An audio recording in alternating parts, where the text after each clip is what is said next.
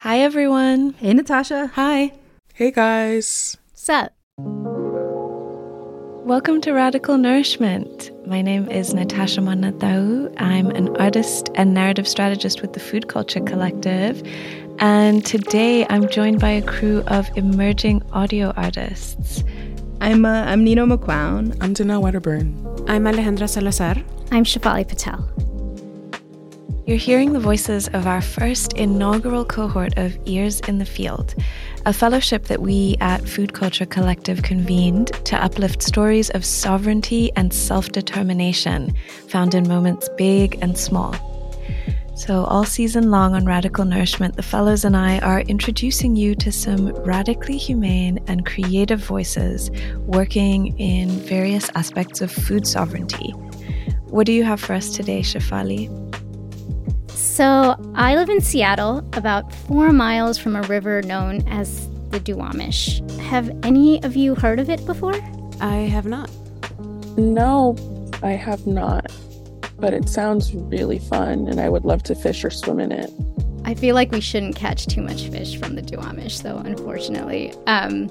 Maybe fish spotting, like we can observe some fish or something. That would also be nice. I know nothing about fish. I'm sorry.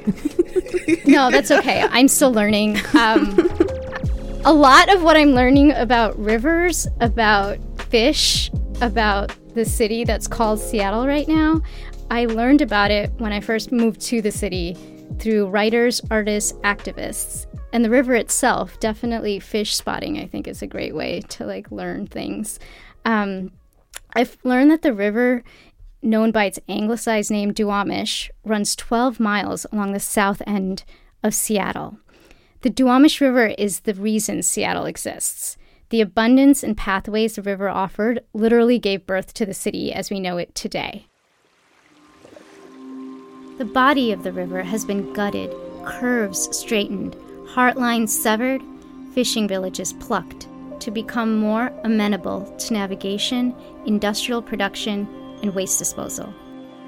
Over a century of industrial activity and dumping filled the lifeways of the Duwamish watershed with contaminants like PCBs, PAHs, arsenic, mercury, phthalates, and most commonly, petroleum. You can't escape the signs that any seafood that comes out of the Duwamish River needs special handling if it can be safely eaten at all. Poison land is cheap land, accessible to Black, Indigenous, people of color, and immigrant communities that make South Seattle neighborhoods their home. In 2001, the Duwamish was declared a Superfund site by the U.S. Environmental Protection Agency and is considered one of the most toxic rivers in the country. One of the largest historic occupiers and source of pollutants along the river is the company Boeing. A new lawsuit says Boeing is poisoning the Duwamish River by pumping out pollution that is thousands of times above the legal limit. The focus of the concern is the military delivery center on East Marginal Way in Tukwila. And that's where this is how some people chose to interact with the waters that gave them abundance.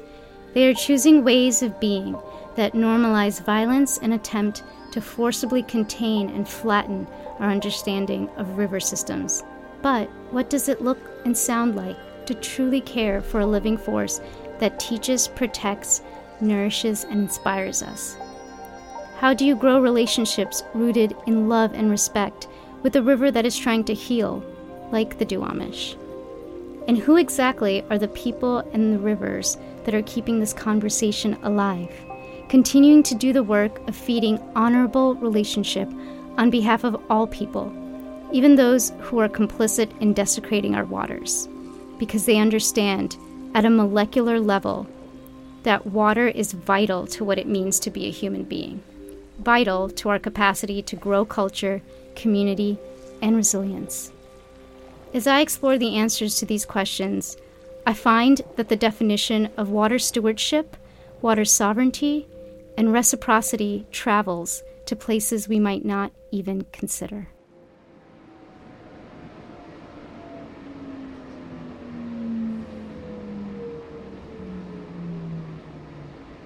Now entering Rainier Beach. This is the 1 line. Doors to my left. Yeah, so you can see Mount Rainier right over the hill. And then Boeing Field's right there. And SeaTac's right there. My name is Simon Wolf, and I'm a poet and a teaching artist. Simon asks the question, what do we do in a place that speaks a different language? Water is a language. Simon is piecing together its form, phonology, vocabulary, grammar, through the ritual of creating poetry. To find the words that reflect his experience as a human, trying to keep his head above the unrelenting waves of false, violent, and profane narratives sweeping us away from ourselves. The reason I came to the Duwamish is because it was this grounding factor in all this overwhelming fuckery of history and perspectives where every single person says a different thing and you find one fact here, different, you know what I mean? The river, I could come to the river as a physical place. I knew where I stood physically, and I could write from it and feel grounded, right? So it was my way, I mean, that's a tradition, coming to the water to feel, you know, in ceremony, to be grounded. I'm not saying what I was doing was a certain ceremony, or at times I think maybe it was, but that's why I got overwhelmed by all this shit, right? And it's like, how do I work my way out from it? So I go to the river and I start trying to get specific, you know, and then building back up from there. And at times I was honestly like, oh, am I just doing to this river what every other white man has done to this river, which is just grab it and rip it up and use it for my own means, right? Like, they dredged and straightened it. I am taking a couple words of its description and then exploiting that into a poem, right? So I did like go through this process of being like, what am I doing? Why am I doing this, right? Like, what is it for? But then, you know, the poems just kept coming and the words just kept coming, and you gotta just follow that intuition, because at the river, everything is present on the water. Duwamish River's straightened curves reflect industrial all year round. Water, past town, infinite bramble, murky with chemicals and runoff. Rivers current eddies into oceans, tide past, the power plant humming, pilings taking generations to fall. No man's land around the concrete factory, empty on Sunday. Fishers cast their net and jeer at the broken bridge above.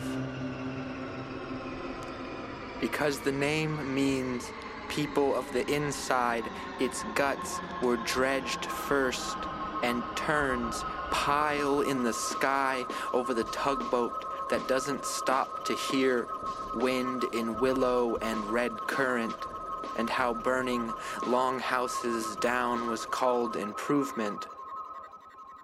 This river, sky's color on winter day, holds full moon midway, or water is as much sky as land.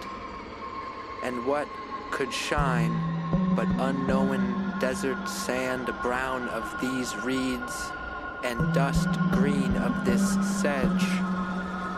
For the river, there is repetition, and slowly breaking down everything in its way.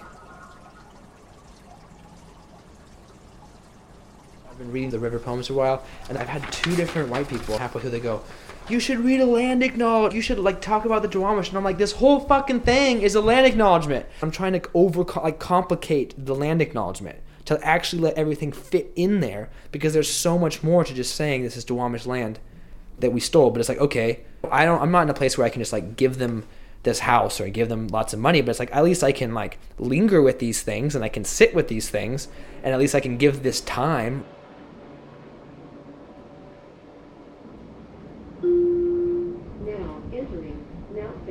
This is the 1 line. Doors to my right.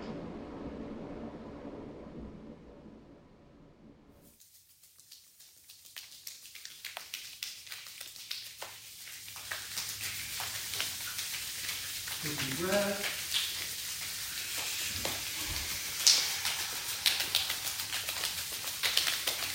Breathe, take breath in. I love playing. the dynamics that exist between just level of sound. All of a sudden you start creating pitch and ideas.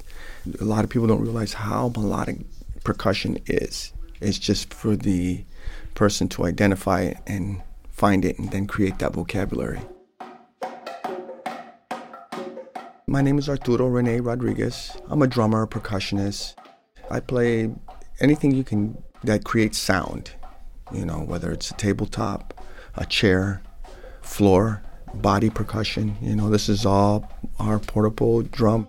First, this is called bata. If you have never seen these drums or heard them before, it's very old music. Drum is the oldest form of communication and expression, from expressing different emotional states to in touching and learning how to create a united energy, bringing people together and using our collective energy to create different possibilities. Every Sunday, Arturo and his students hold drum church. Together, they drum and sing and dance for the Orishas. So the tradition is known as Ifa from Nigeria. In that region, there's a lot of tribes, primarily the Yoruba, but there's a lot of other tribes that have practiced Orisha. That came to the New World via the whole transatlantic migration of people all through the Caribbean. In Cuba, they call it Lukumi. The Orishas are deities representative of natural phenomena in our universe. It's a reflection of all the things, and we have identified packets of these things. And they're given names and ideas and numbers and stories. But ultimately, fundamentally, comes down to energy. Oshun represents the waterways, the rivers, and very soothing, very flowing. Her energy is very playful. She represents a sensuality, the sensualness of life. She's very sweet, and she's drawing, and she entices you, because that's her job. It's very playful energy. So to play to her, you have to have those mind intentions when you sing these songs. She's the steward of the river, so you have to honor her. Water is the most fundamental part of being a living organism. Ite were were ite osuo ite were were ite were were ite osuo ite were were ite ya o cheke ni wa ite osun cheke cheke ite oya ite were were ite were were ite osun ite were were ite were were ite osun ite were were ite oya o cheke ni wa ite osun cheke cheke ite oya.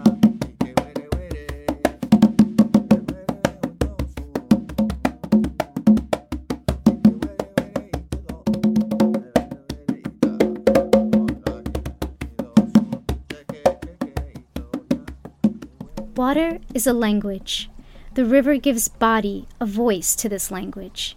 You can hear it in the flow of music, poetry, memories, the sound of bodies moving to create and heal, streaming through tears, sweat, organs, wombs, dreams, medicine, blessings. Arturo translates the rivers through rhythm and intention, the sound of a culture, of the soul. The songs produce energy when people are singing them, when people are dancing, and then when people have a belief system in what their intent is. All of that harnesses our energy, because we're individual batteries. We produce an electrical charge. You take these batteries and then you put them in a series, and you get them moving together, and all of a sudden the whole energy field goes up. And that's a real thing in the old ancient cultures. That's why collective community is so important. So that, what is it? Divide and conquer. You spread them out, and people can't commune anymore, and we've lost the game. I think we can become stronger, and people need to talk. People know there's something wrong. There's a lot going on here, and money is such a, I don't want to say it's evil, but it's created this consumption of money and material, and it doesn't bring people together. It creates barriers. It almost feels like we have no power, and that's the scary part. because there's so much that needs to change, and nobody's going to do it. We have to do it. We have to take an active, responsible role, and I think for me, being as a musician, a teacher, educator, that's my primary goal, is to get people aware of that, and then learning how to harness our energies to create positive change.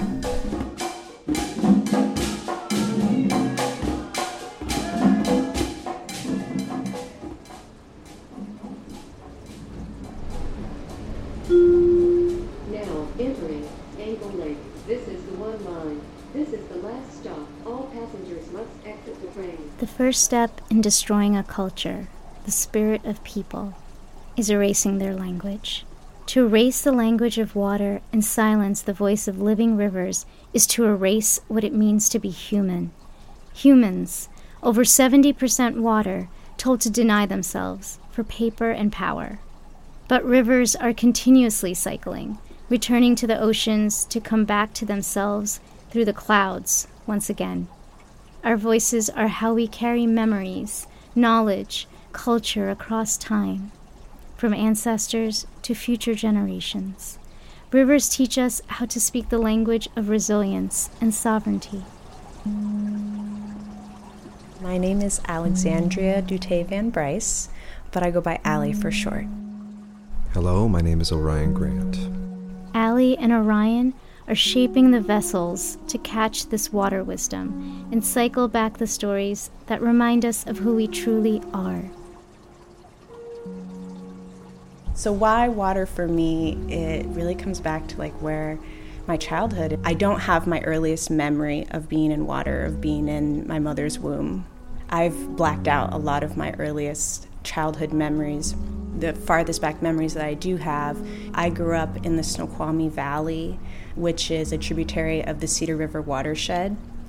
And I was heavily impacted by water throughout my day-to-day growing up. During the spring, we would get snow melt that would come down from the mountains, and it would just overfill the riverbanks throughout my neighborhood. And so sometimes we'd have days where school was closed down because the school was flooded. In the summertime, when the water was warm enough, we would go float the river. I have some of my most fondest memories of my childhood doing jumps off of rope swings and bridges into the river. My father and I, we would often go tromping through forested lands and find our way into different wetland areas and just kind of living it up, exploring together. So I have some connection to the community that I grew up in that regards, and being connected to water.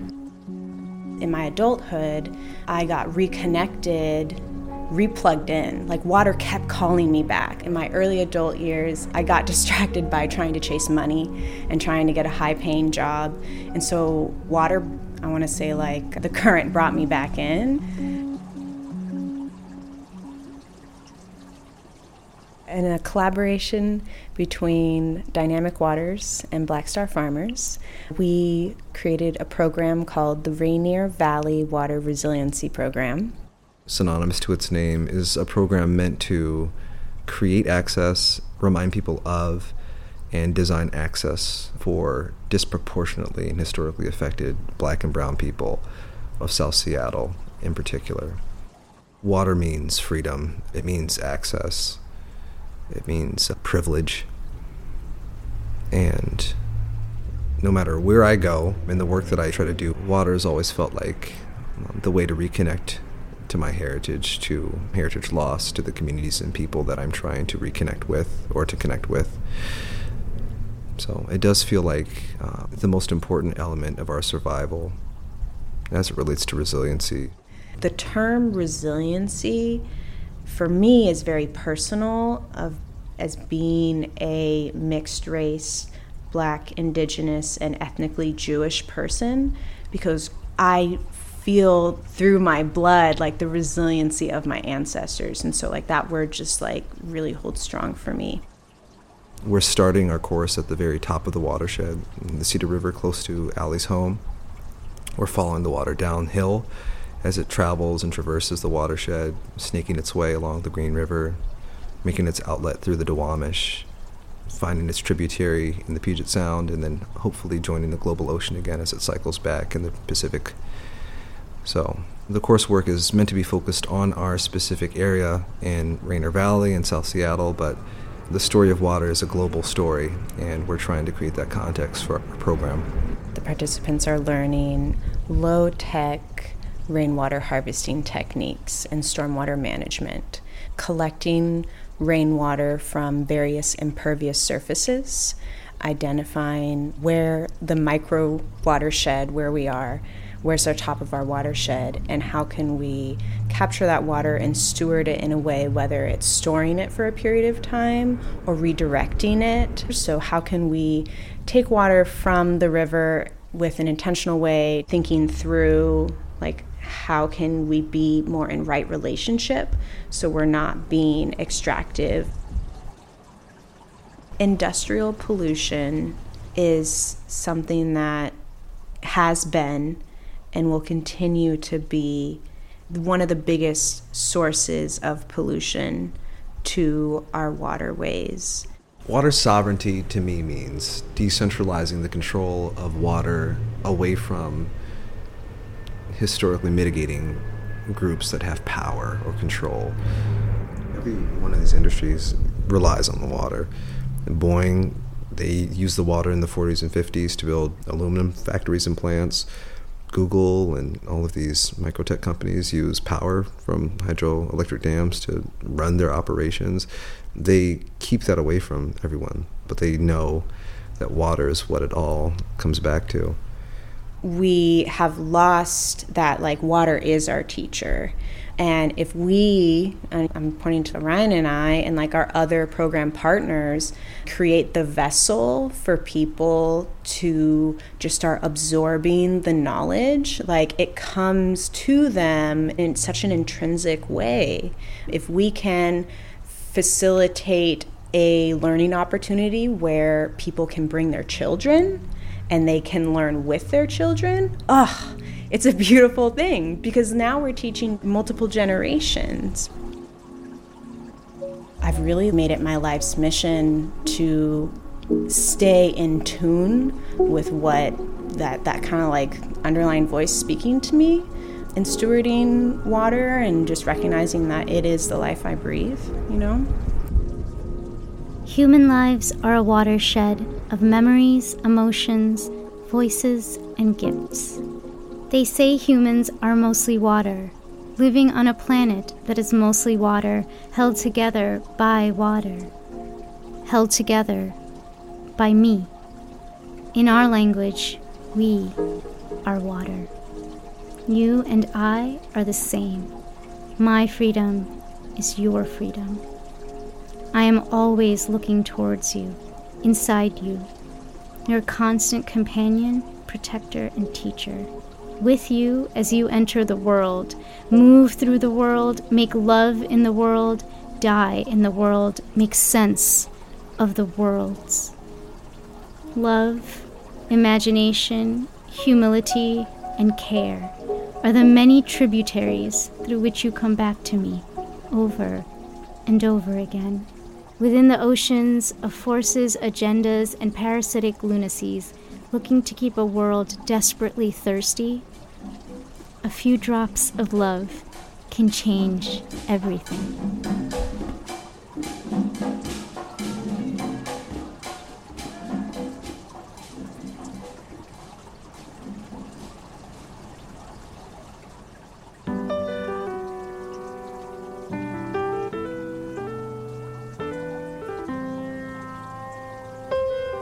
Radical Nourishment is a project from Food Culture Collective and Heal Food Alliance. At Food Culture Collective, we're transforming the story of food to help us collectively reorient to food as life source, compost legacies of harm, and grow a culture of care. Heal Food Alliance is a national multi-sector, multiracial coalition building collective power to transform our food and farm systems. Radical Nourishment is produced by our Ears in the Field fellows, as well as Zach Rosen and me, Natasha Monnato. It's edited by Zach Rosen. To learn more about today's story, visit the links in our show notes.